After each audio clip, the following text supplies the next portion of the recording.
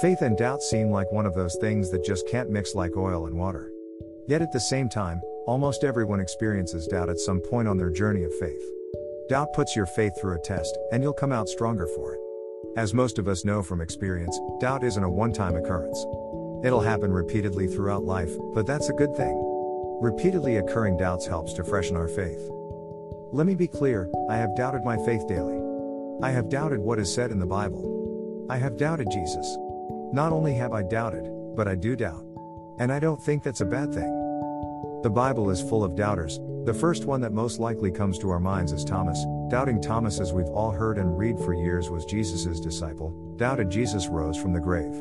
Abraham and Sarah doubted God's promise of a child. Moses doubted God could use him to lead his people out of Egypt. And of course, Job doubted why God allows good people to suffer. Sound familiar? Doubt is natural. But, all too often, we think of this as a bad thing for a Christian. Rather than run from it, use it to your advantage. Bring your doubts to God and seek answers to your doubts. When you do that, doubts will lead to growth. We have two primary ways to stop doubting God.